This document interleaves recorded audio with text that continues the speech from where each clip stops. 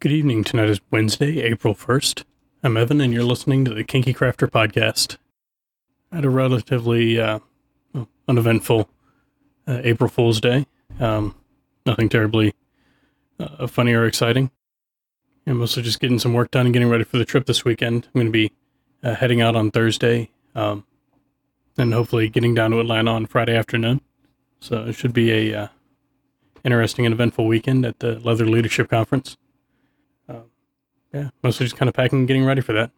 Anyway, I hope you all have a good night, and I'll talk to you tomorrow.